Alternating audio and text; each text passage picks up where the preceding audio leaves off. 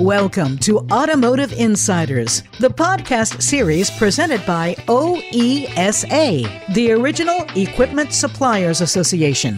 You'll hear from automotive industry experts on the critical issues that are impacting the mobility landscape. Get actionable insights on how to thrive in Automotive 2.0. Now, here's your Automotive Insiders host and moderator, Bonnie D. Graham. Welcome to Automotive Insiders presented by OESA. I'm producer-host Bonnie D. Graham. Happy to be here. Have we got an exciting topic for you, something that is top of mind for everyone, not just in automotive, but all over the world. And I have two special guests before I introduce the topic. That was just a teaser to get you to stick around. I'm speaking today with one of our regular guests. Always thrilled to have him on. We learned so much from him. It's Bill Newman. Bill, for the recording, for the video, I'm looking at them on Zoom, so I get to see them. Bill Newman, North America Executive Industry Advisor. They call him Chief, in quotes, at SAP. Welcome, Chief Newman. How are you? I'm well, Bonnie. Thanks for having me back on with your program today. Always terrific. And we have a newcomer today. His name is Brian Irwin. For the video, you can wave hello, Brian. He's at Accenture. Good morning. He's a managing director, and Brian leads Accenture's automotive and mobility practice across North America. How are you, Brian Irwin? I'm doing great today, Bonnie. Where are you in the country today? Where are you? What part of the world are you in? I'm joining you from Livonia, Michigan, Detroit, here at an automotive innovation hub. Very, very. We love to talk to people from Detroit, and many of our guests, Bill, I think you can agree with this, many of our guests in automotive, regardless of what they're practitioner of, whether they're a thought leader, whether a consultant, an advisor, whether they're an actual supplier, seem to come from Detroit. There are a lot of Detroit rules. As a matter of fact, the new band I'm forming is going to be playing Devil with the Blue Dress by Mitch Ryder and the Detroit Wheels. There, just want you to know. So, good song. So, let's do some introductions before we get to the topic. I'm still holding the audience in a bated breath, waiting to see what we're going to be talking about, but it's going to be exciting. Bill Newman, just reintroduce yourself. There might be 5.2 people in the world who don't remember you. Shame on them. Go ahead, talk to them. Well, Bill Newman, Industry Executive Advisor at SAP. Thanks again, Bonnie, and listeners for joining us today. So 35 years in discrete manufacturing and professional services, so planes, trains, automobiles. I was once an airplane guy, moved to Detroit, became a car guy, and Detroit's been good to me for over 25 years in my career. So in my role, I work with executives in North America to understand what their new capabilities are, understand what their strategies are, work with great partners like Accenture to understand how to bring those to life. And I'm delighted that we could all be here together, and welcome Brian to the show. Thank you. And let's find out who Brian Irwin really is. Will the real Brian Irwin please introduce yourself? We're so happy to have you here. Brian, I'm putting you on speaker view so everybody who eventually sees the video will see you full screen. So introduce yourself. What do you do at Accenture, and what's your passion for being here today? Brian, welcome. Thank you, Bonnie, and thank you, Bill, for the introduction and the invitation to be here. I lead the automotive and mobility business for Accenture across North America.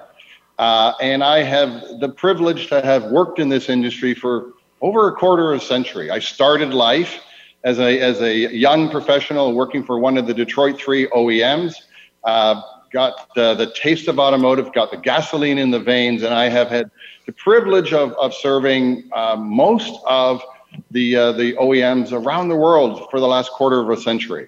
So I've worked across America, Europe, Asia, and now with the traditional OEMs, and now with the new OEMs as well.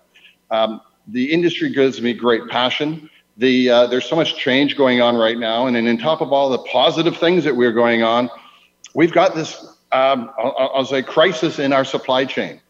So when Bill gave me the opportunity to come in and join him and share some thoughts, I jumped at the opportunity. And we're very glad. I hope you didn't jump and hurt yourself. You're very glad you're here, and you just gave away the topic, Brian, and I'm happy you did, because I should have mentioned it. I know our listeners, every time Bill comes, everybody wants to hear it. And Bill usually does a roundtable with another person, so we're very honored to have you here. Our topic today is disrupting supply chain disruption. Now, this is something people are waiting to hear about from Bill and from Brian, because I think we've all had enough. And it's not just in automotive, right, Bill? And right, Brian? I had to wait 6 weeks for a screen door. I had to wait 3 months for a new computer. It's happening in every segment of our lives as consumers, in our real lives, as well as in the industry. We know there's still a chip shortage. We know that prices are going up everywhere because everything is in short supply and things may be stuck on a boat somewhere or a barge. So disrupting supply chain disruption seems like a very, very apt topic. Before we get to that, I need to just ask a little more personal information. Forgive me, gentlemen, but Bill Newman, I can't remember if you ever told me what your first car was, the make, the model, the color, the year. Can you just give us a little story, please? Yeah, so before I got into kind of muscle cars when I was in my 20s, I inherited a car the same age as me at the age of 16, because we were in California, and that's when you get your driver's license, like the day, right? You got your driver's license. It was a 1963 original 6-volt Volkswagen Beetle. It had maybe 1,500 miles on it, being that old, because my grandmother drove it to and from the grocery store once a week, right? We've had this conversation before. And I put probably 100,000 miles on that thing after I converted it to 12 volts. And it was a great little car, just like the movie Sleeper. You go into the cave, it's been put away for 2,000 years, and it fires right up. It was like the best car ever. And then I ended up going to work for Volkswagen. It was hilarious. Yeah. Well, sometimes these things are meant to be karma that goes around and cars that go around. Your grandma wasn't from Pasadena, was she? Because I know that I know the Beach Boys used that, somebody's grandma from Pasadena, in a song. We'll leave that one alone. Too many memories. Brian Irwin, you're up. What would you like to tell us about first car, first memories? Talk to me. So I was a teenager in the 80s, and after getting my driver's license like Bill, when I turned 16 on my birthday, it took me a while to afford my first car. But what I got, it was worth waiting for. I got a 1977 Mustang Cobra II, white with a blue stripe. Now you think, where have I seen that before? Farrah Fawcett drove that car in Charlie's Angels. So that was my go off to university school. It had a V8, a Hurst shifter kit, and mag wheels. So it wasn't a bad first car, and it's kind of how I got the car bug. It's more than just not a bad first car, Brian Irwin. That's a wow car. And there's so many pop cultural references you've just dropped on us. Wow. All I think everybody's saying is, wish we knew him when. We would have loved to ride in that car. Thank you for sharing. Let's get to our topic today. Our topic is disrupting the supply chain disruption. Bill Newman sent me a couple of topic lead-ins, conversation starters. I'm going to start with number one. Bill, I'll read it. It's brief and to the point. Have you to spend about 3 minutes talking to me, unpack it, if you will, as they say on the news shows, and then we will see what Brian Irwin has to say. And Brian, if you disagree with anything that Bill said, it's okay. He's a very nice person, at least today. So here's what Bill said. Supply disruptions have increased the need for demand sensing and planning throughout the value chain. Digital methods are creating unique win moments over companies still using, traditional approaches. Bill Newman, you're up. Unpack, please.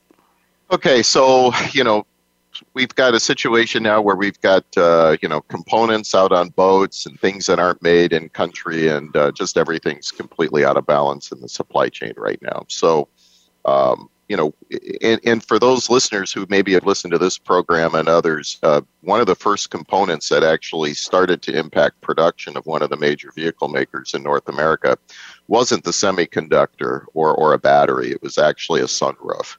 So it really needs to be looked at across all industries and all components. We're just massively out of balance right now. But what we're beginning to learn is that there's a competitive advantage to organizations that have the ability to look digitally up and down their supply chain and try to match inbound components into available vehicles. And I say available vehicles because just because a vehicle is being made doesn't necessarily mean it can be sold because, of all the components that may or may not be available to go into the car, chips or otherwise.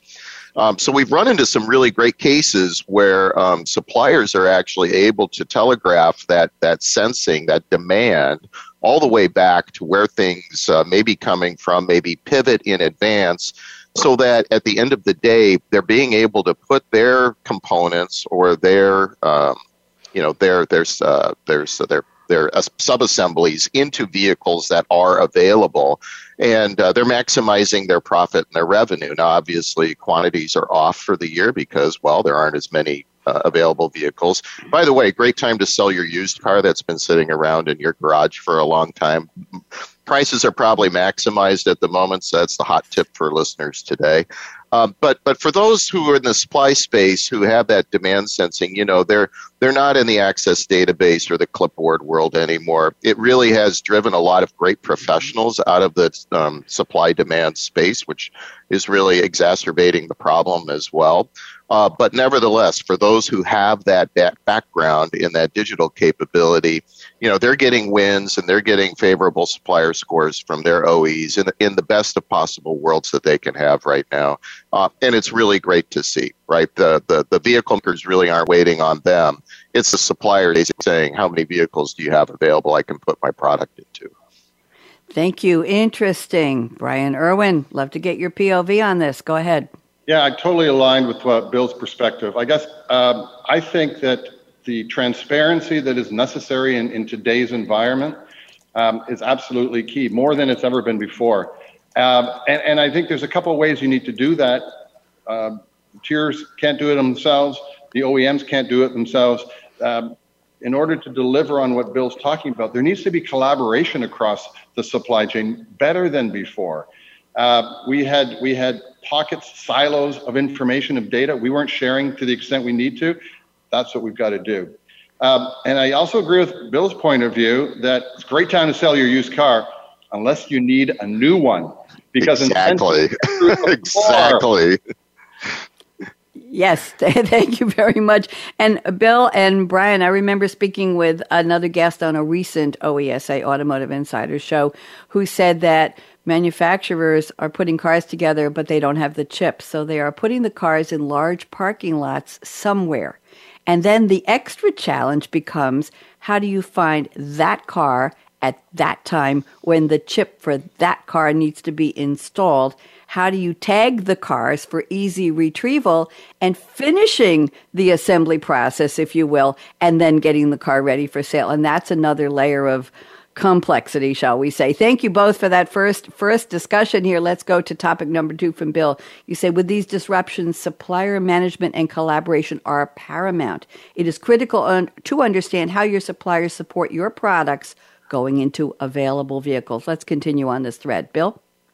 Yeah, so I mean, it's today's world is a lot for supply demand and supply chain professionals. It's a lot about planning by phone a friend, right? So it's you're particularly, again, if you're not into that space that we were talking about just a moment ago, where you have those demand sensing capabilities, you're really at a disadvantage. So you're having to do all of these things to be able to communicate with your suppliers, and a lot of it is late nights and even phone calls and emails and what have you. So kind of a throwback to the early 2000s, which is really unfortunate.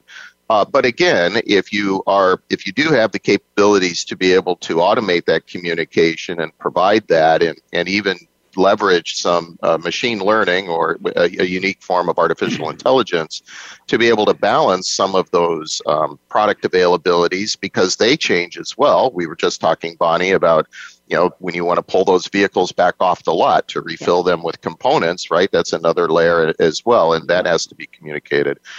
So being able to have that kind of supply planning and that supply management is very, very critical to kind of remove all of that manual process. And again, we're slowly building back to that, but most economists say that this type of rebalancing, this disrupting the disruption, this rebalancing is going to take some time. It's probably going to take 12 to 18, maybe even 24 months. So again, a little bit of patience, a little bit of understanding, and a lot of communication with your suppliers is needed during this time. Thank you. And I'm wondering if anybody gets to sleep during these next 18 or 24 months, Bill, because if you need something suddenly, you need it now. Is email going to do it? Is a phone call going to do it? A text message going to do it? A smoke signal coming out of the top of your ass? And as I like to say, you can't air freight things that are already on a boat, right? So that's part of the challenge that we have as well. Yeah. There you go. Brian Irwin, love to get your thoughts on this. Go ahead. Yeah, true, absolutely true, everything that was said. I mean, the issue around collaboration is more than let's shake hands and think about what we need to do differently. For one, it's not something we'll do equally with all of our suppliers. I think there's an opportunity here to rethink maybe the strategy or the tiering of our suppliers. I think we've learned that some are perhaps more valuable and important than we thought before. I mean, all suppliers are important. So there's maybe a realignment in supplier strategy. And then it's around people, process, and technology. I hate to say that, but it always comes through in everything we do around supply chain. I think about the need to share information only, and where that takes you, of course, is to the cloud. Yet only 20% of suppliers are using the cloud ubiquitously throughout their supply and operations business. And that needs to change. Thank you very much. Interesting. Bill, thanks for that topic. Appreciate it. Let's go to your topic number 3. You say balancing complex operations and material flow inside plant operations to maximize available output and revenue. Oh, we're talking revenue now. It's like, let's just keep it going. Oh, by the way, somebody has to make money out of this. Will enable large suppliers and vehicle makers to maximize revenue and profit per vehicle program. Bill, this needs to be unpacked. Please go ahead. Yeah, so earlier in the year, everybody kind of thought that they could do a lot of balancing in terms of their product flow coming in and out of their plants and going into vehicles. Well, as vehicles became less available, we began to kind of rebalance our own plant operations. So for those who may or may not be familiar with how a plant operates inside automotive, you do have some flex as you build into your schedule, right? You can do third shifts, which comes with a cost. You also have some flex time typically in July for the plant shutdowns. But when we start to get into Q3 and Q4, if your plant is based on a calendar year, you just don't have that flexibility anymore. So when you're not able to make parts, that revenue is lost, and we're beginning to see some of the earnings reports coming out of Q3 from some of the automakers and the large suppliers, and they're beginning to show that they've been able to fill that gap up until this time. But now they're actually, not going to have that 3, 4, 5 weeks of revenue for certain product lines, certain product families, and that's really unfortunate. Once the product flow is coming in, though, you have the ability, once you have an understanding of how that flow happens between plants, to basically build to profit, right? And this is a really important point, and we get into things like demand-driven MRP, which is really a critical point around large, complex environments. And what that means is that you have a certain amount of available vehicles that you can build. You want to be able to take what you have coming in, maximize those components to build the parts that you need to maximize profit going into those available vehicles.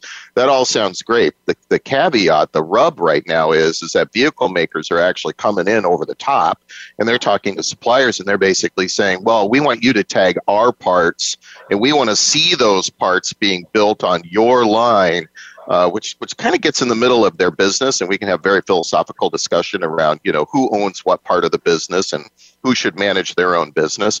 But it's just really it underscores the importance of production visibility, to Brian's point earlier, in terms of being able to build those vehicles. But for people who have this capability, they do have some choices, and they might decide that they want to shift production to a certain product line and maximize profit because a particular vehicle maker has more available vehicles for them to put their product into. And that is a really interesting dynamic that we haven't necessarily seen before in the past, but it's definitely a reality today. Thank you. Reality is what we're hoping to achieve here, disrupting supply chain disruption. Mr. Brian Irwin, love to get your POV on this. Join us. Yeah, again, shockingly, everything Bill said, totally aligned with. And what I liked was that Bill alluded to these new capabilities that are required. I think about them as new muscles that have to be developed within a supply chain organization. Things like quick response, and analytics and actions, linking those together, being able to disrupt or take the disruption and think through this principle of burst capacity. When I've got a customer demanding something different, what can I do to add short-term capacity to make that a reality?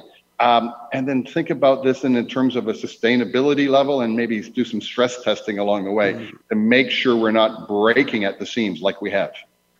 Thank you very much. Breaking at the seams like we have. We want to see if we can get rid of that for next year. Speaking of next year, gentlemen, I'm going to ask you for a quick prediction, Bill and Brian. If we had the pleasure of meeting 1 year from now, and we're into fourth quarter 2021, if we met in the fourth quarter of 2022, just 2 minutes each, would we still be talking about needing to disrupt supply chain disruption? Do you think there would be I'm going to use a big word, amelioration or an adjustment or a realignment or a disruption? What are you talking about? Everything is fine. The supply chain is flowing and everybody's happy. I don't want to put words in your mouth. Bill Newman, you're up first. One prediction, yes or no, and a couple of sentences. Will we still be talking about this? Go. Yes, in some areas, but we're going to have the pleasure of saying I went to this trip that I always wanted to go on, and I was able to get together with friends and family for this really nice holiday or dinner. So that part we're going to see in relatively short order, so I think we can all welcome that. But there are going to be some low volume, hard to find things, things that we have in North America. We're very household oriented in terms of our consumption.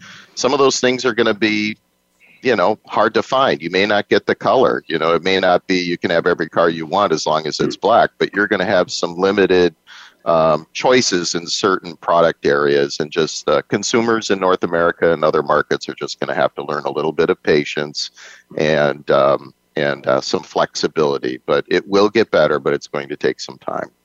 Thank you. And I read that Henry Ford said that because black paint dried the fastest and he was looking for volume production. It wasn't, I don't want to give you, Bonnie, that red car. We'll leave that one alone. Brian Irwin, love to get your prediction. A year from now, will we talk about supply chain disruption still, or will it go away? Brian. Sadly, we'll still have this as part of the industry narrative. We have made supply chain a CEO corner office discussion topic right now. We're going to, as you suggested at the top of the show, Bonnie, we'll be talking about this for the next 18 months. We've got additional capacity coming online in North America and Europe for chips. These chip fab plants cost about $10 billion a pop, so it takes a little bit of time to get these up and running. I think we're going to have a chip shortage through the first quarter of 23 anyway. I do think that 12 months from now, we'll be thinking about how our industry has evolved, how BEVs, battery electric vehicles, are now much more part of the landscape, up from the 2.5% penetration we've got today. And you're going to be talking about supply chain through the customer experience in terms of the charging infrastructure and how we are migrating to a more energy transition kind of world. Thank you very much. Very interesting predictions. Brian Irwin, our newcomer to OESA Automotive Insiders. Thank you, sir. Appreciate all of your time and your interest. I know I'm going to be doing another show with you very soon, and we're looking forward to that. So let's keep this going. Thank you. And Bill Newman, what can I say? Always happy to have you here. Bill, your statements, your topics are always so on point, and we really appreciate all the prep you do for this. So thank you very much. And a shout out to Drew Rhodes and David Johnson at OESA, Julie Freeman, all the wonderful people who make sure Automotive Insiders gets on the air with me and who are preparing interesting events and news and all kinds of collaboration with suppliers. Go to oesa.org, O-R-G, for more information on upcoming events and everything you need to know. If you're not a member yet, for goodness sake, join OESA. They're waiting for you with open arms and a welcome and a smile and a virtual handshake, or maybe even a hybrid event in-person handshake. Bonnie D. Graham signing off. Wave goodbye. Brian, Bill, bye-bye. Thanks again for tuning in to Automotive Insiders, presented by OESA. Listen at your convenience to industry thought leaders as they discuss the ever-evolving industry and how companies can thrive in the new mobility landscape. All episodes are on demand on the Voice America Business Channel and at oesa.org. Automotive Insider is presented by the Original Equipment Suppliers Association.